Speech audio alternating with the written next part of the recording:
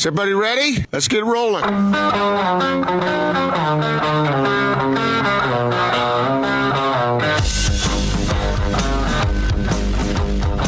This is The Big Show on 97.5, 1280 The Zone and The Zone Sports Network.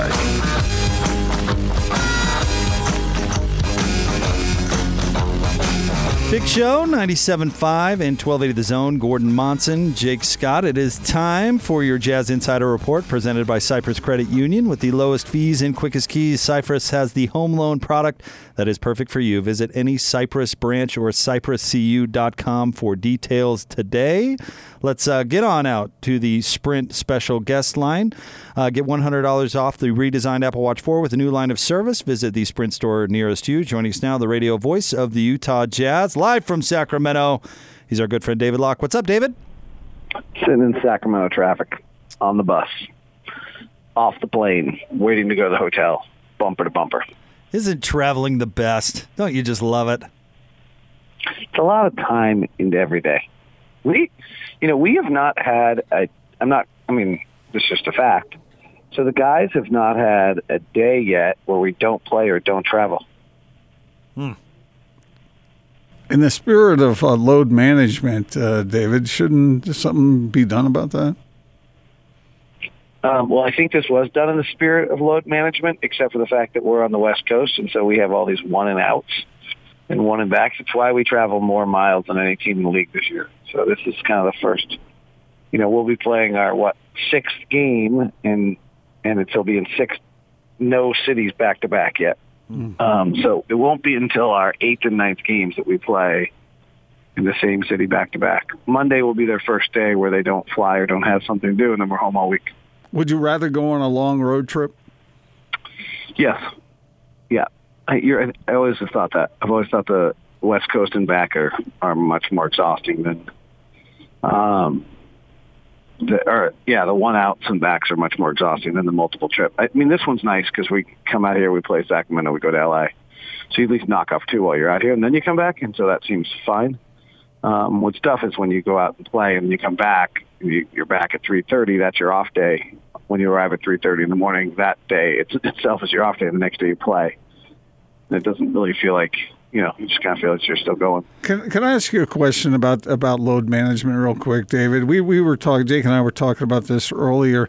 In those years when John and Carl went to the NBA Finals, do you think if they had taken every 5th, 6th, 7th, 8th game off, that would have increased their performance in the postseason, or do you think that's nonsense?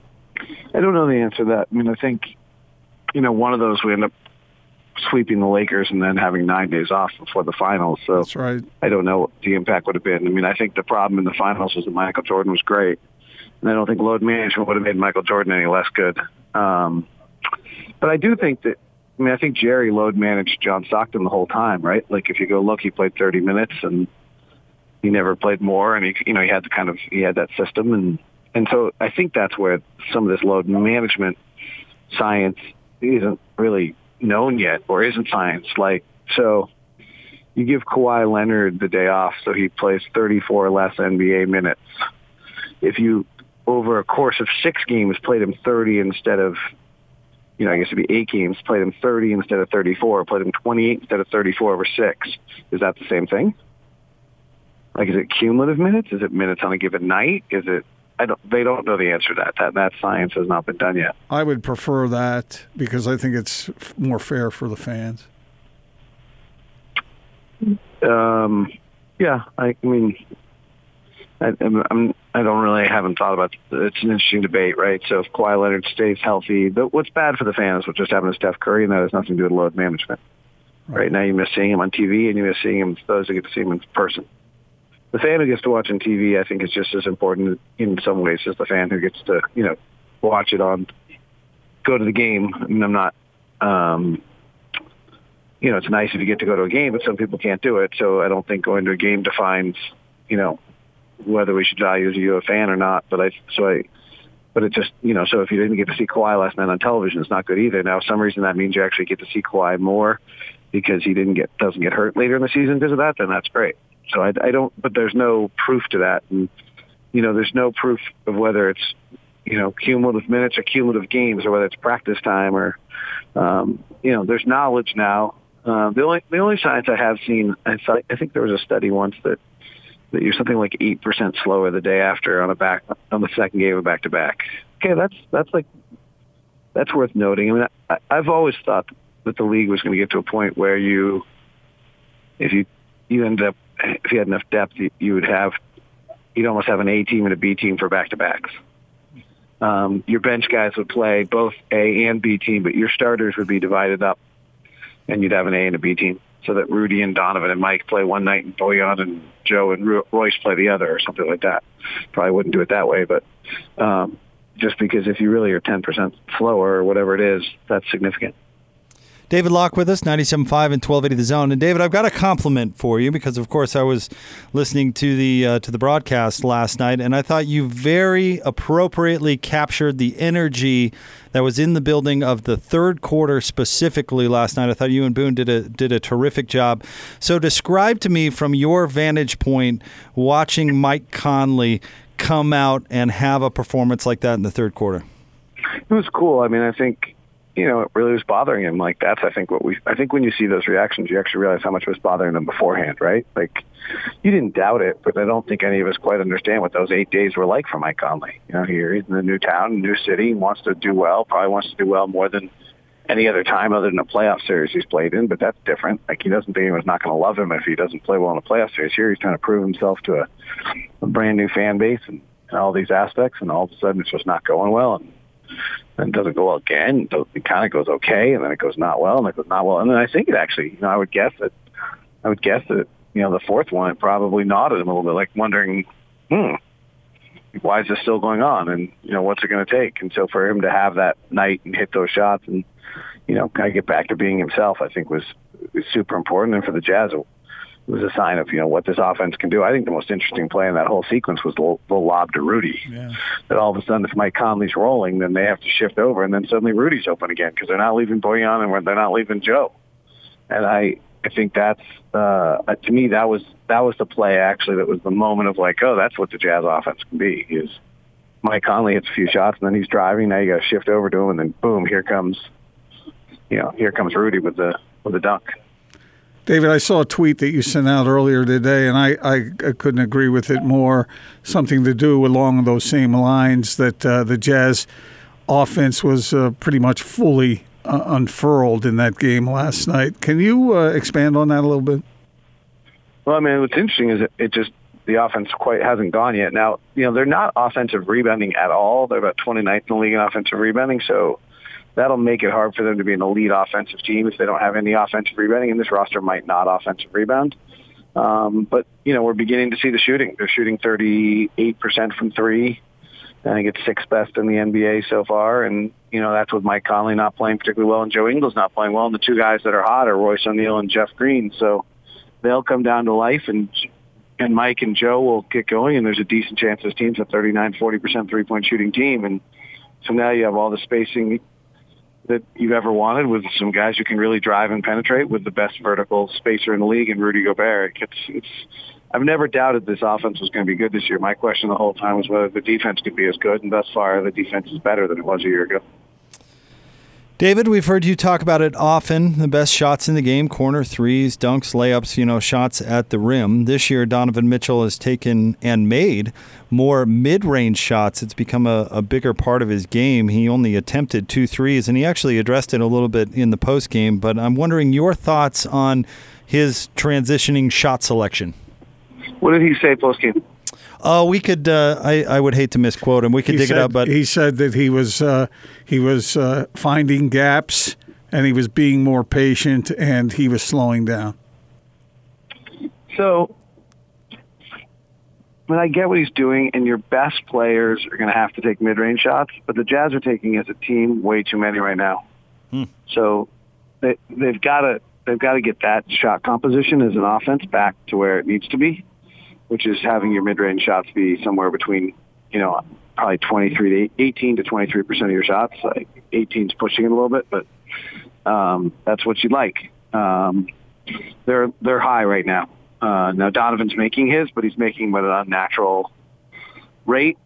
If he can be one of those few guys in the league that shoots over. I mean, the thing is on the mid-range shot, when you look at it, the best guys in the league, there's like 4 of them that shoot over 45%, and that's it.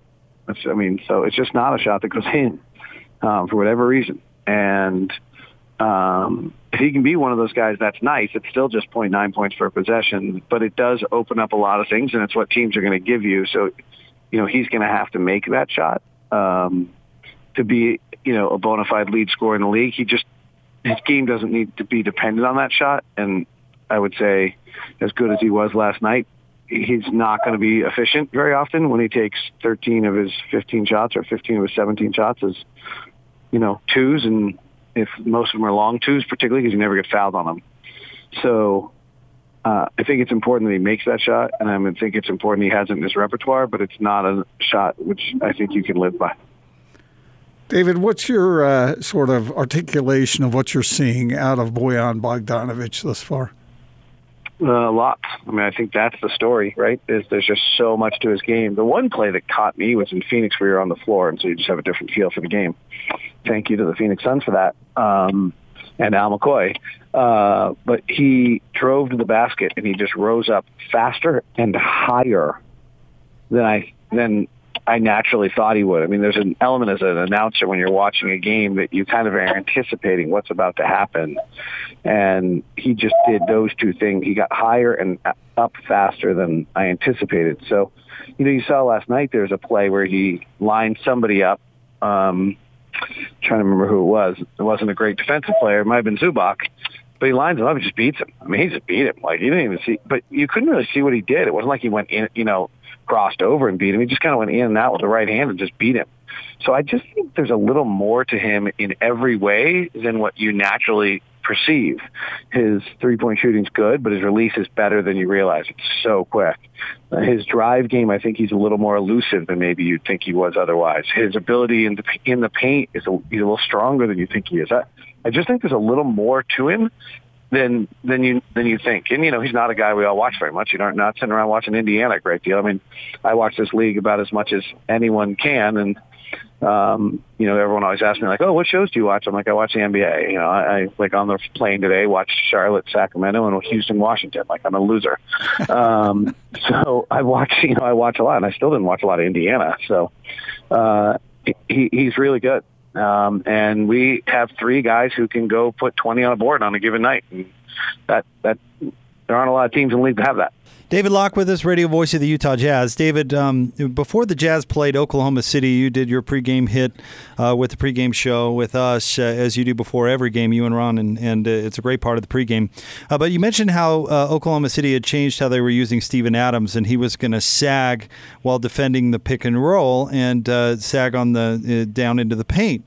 And we saw that, and through the course of this young season, I've noticed Rudy hasn't gotten as many lobs as he did last year. So at practice, I asked Rudy about it, and he said that pretty much every team had been sagging the big that they had played to that point, and that was probably 3, maybe 4 games into it. But my question for you is, do you think that this is an adjustment to Rudy, and we're going to see teams play this way more, or is it maybe some one-off situations with some teams that just game plan that way by sagging the big?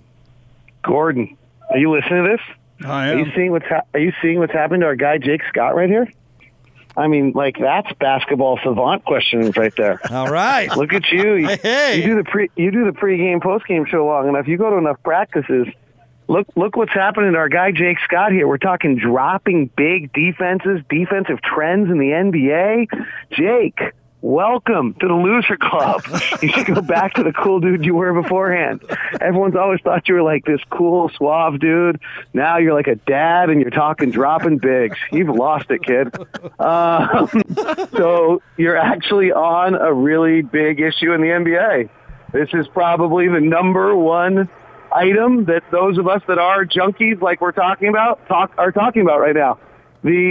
2 years ago, the league went to switching because the Rockets were switching everything. And that was the big in vogue thing. And the Warriors were switching everything. And those are gone. No one is doing it anymore. Maybe the Rockets are doing a little, but I don't think so. Because the Rockets are only allowing 26% of shots at the rim right now. So I'm certain they're just dropping Capella to the rim to do that. Milwaukee last year put Brook Lopez right in front of the rim all season long and allowed teams to shoot threes. Interestingly enough, they allowed teams to shoot above the break threes and specific players, and they only allowed 30% of shots at the rim, and they were the number 2 defense in the NBA. And we are the number 1 defense in the league with Rudy dropping, and the entire league has now followed. So the death of the big man is somewhat over in the sense that the big man's alive again, and the big man, if you have him, is dropping into the restricted area with his hands high and protecting the rim. And right now, in the opening week of the season, there are 4 teams in the league who are allowing less than 30% of shots at the rim. Last year, the Milwaukee Bucks did that, and it was like stunning. Nobody had allowed that few shots at the rim. So this is a huge part of what's going on in the league. It relates to your previous point as well, which is why is Donovan taking so many mid-range shots? Because when he's driving right now, that big is sitting all the way back, taking away Rudy's role, and that's the shot that he has available to him. So this is the number 1 trend in the league, and I could really go on this for a long time. I really feel if you can be passionate about something that's really geeky, I'm very passionate in my belief and have written quite a lot of little internal basketball dissertations on this, that Moneyball in the NBA is a defensive game as much as it is an offensive game. The Spurs have shown a little bit that you can offensively do things differently than the Rockets and still be good. But how far do you want me to go here? I could dig in deep. Since like dying, we got time, and I could really dig in deep. I'd say dig away. We got a couple of minutes. Dig on in. All right. So if you look across the league at the standard deviation of opponents' shooting percentages based on spot on the floor. So in other words, what I mean by that is the range from the best shooting to the worst shooting teams on above the break threes, on the mid-range jumpers, the rim, okay? If you eliminate kind of the outliers, so 1 or 2 on each side, or 2 or 3, 1 through 3, so the top 3 teams above, the margin between what the 5th team in the league shoots on a long 2 and what a 26th ranked team in the league shoots on a long 2 is about a percentage point. And the same is true for an above the break 3. So over the course of a season, where you make people shoot is actually, in my opinion, more important than how you actually defend the actual shot. Now, coaches don't want to believe that. Some of them actually are beginning to. So the rim is 1.3 points per shot. The corner 3 is 1.2 points per shot. The above the break 3 is about 1.1 points a shot, and the mid-range shot is 0.8 points per shot. Huge difference on those last ones. So where you force people to shoot is the Moneyball defensive game, more importantly, frankly, than how you defend the actual shot, particularly the mid-range versus the threes, because of that 0.3 to 0.4 difference. It doesn't matter how much you defend that shot. It's still just a way better shot if someone takes a 3. And so the Jazz with Rudy are able to protect the rim at an elite level. They have been bending the other people's shot chart all year long. The fact they can still do that without Favors is not surprising to me. It was a little overplayed, frankly, by everyone in town on Favors' thing. If you looked at a larger sample size, the Jazz have always been great with just Rudy in a small.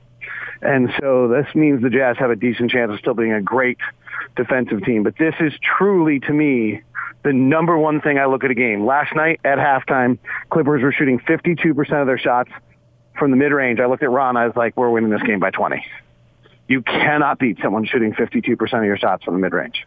You can get lucky for a short period of time, but you can't beat someone. And over the course of a season, if you're doing what the Jazz are doing defensively, with the way they're bending people's shot chart, you will be a top 5 defense, guaranteed. The Jazz last year, I will stop after this. The Jazz last year, I don't have it in front of me, but I believe, according to my metrics, won 5 games solely based on how they bent the shot chart. 5. It's huge. David, your wealth, your overabundance of knowledge You are a loser. Thank you. I'm proud to be a loser. I love this stuff. I really do. I'm proud. Hey, Right I there think with you. know, Gordon. You know my dad a little. I was raised in the '80s, '70s and '80s. I think I've told this story before, but I'll tell it again. And I admire my dad so much. I love to tell the story. So I was a baseball pitcher in Little League Baseball in '80, '81, and '82. And the only statistic that we kept was WHIP. But we didn't know it was called WHIP. It was walks plus hits equaled innings pitched. And that was all my dad ever talked to me about on every outing I ever had as a pitcher. From 10, 11, and 12 years old, he was 10 years before baseball went to those stats. So I was raised in a house where you looked at the game this way, and it's the way I look at basketball. It's a huge factor. The league was behind. Quinn was way ahead on this issue for the last 3 years. It's why we've been the number one defense in the league 2 years in a row. The league there's a decent discussion for us to continually have, if you're interested in this, over the next few weeks, of whether or not we have small sample size or the rest of the league is following what the Jazz and the Bucks have done. Next time we have you on, David, I would like to give this some thought, because I want to hear from you what you think the next big trends are based on your research, based on your study. We'll get into that next time. But, with all that research you've done, I imagine you might be better positioned to forecast these things than darn near anybody else. Interesting. I worked on 2 major studies this summer. I zeroed on one, and I think I found something on the other, so we can talk about this next time. All right, a little tease for next week. I like it. Sounds good to me. Great work as always, David, and hey, look forward to talking to you tomorrow in the pregame. See you guys. David Locke, radio voice of the Utah Jazz, with us. Get a little geeky. Well, we like getting geeky with Locke. And seriously, that sagging the big thing, I know David got into it at great length, but there's a noticeable difference with Rudy this year, and they're playing him different. And it sounds like it's a league trend more than just focused on Rudy, but there's an impact on that. Well, I like that quote from Rudy where he said, and he said this multiple times, that opponents have some decisions to make. Yep. All right, David's interview today brought to you by our friends at Cyprus Credit Union with the lowest fees and quickest keys. Cyprus has the home loan product that is perfect for you. Visit any Cyprus branch or cypruscu.com for details. I got a headache. Coming up next, there are some 1.8% of the time. There are some statements coming from Provo about Logan that have created a bit of a stir, but should they? We'll get into that coming up next. They will 2.5% of the time. What the hell just happened? More straight ahead, 97.5 and 1280 The Zone.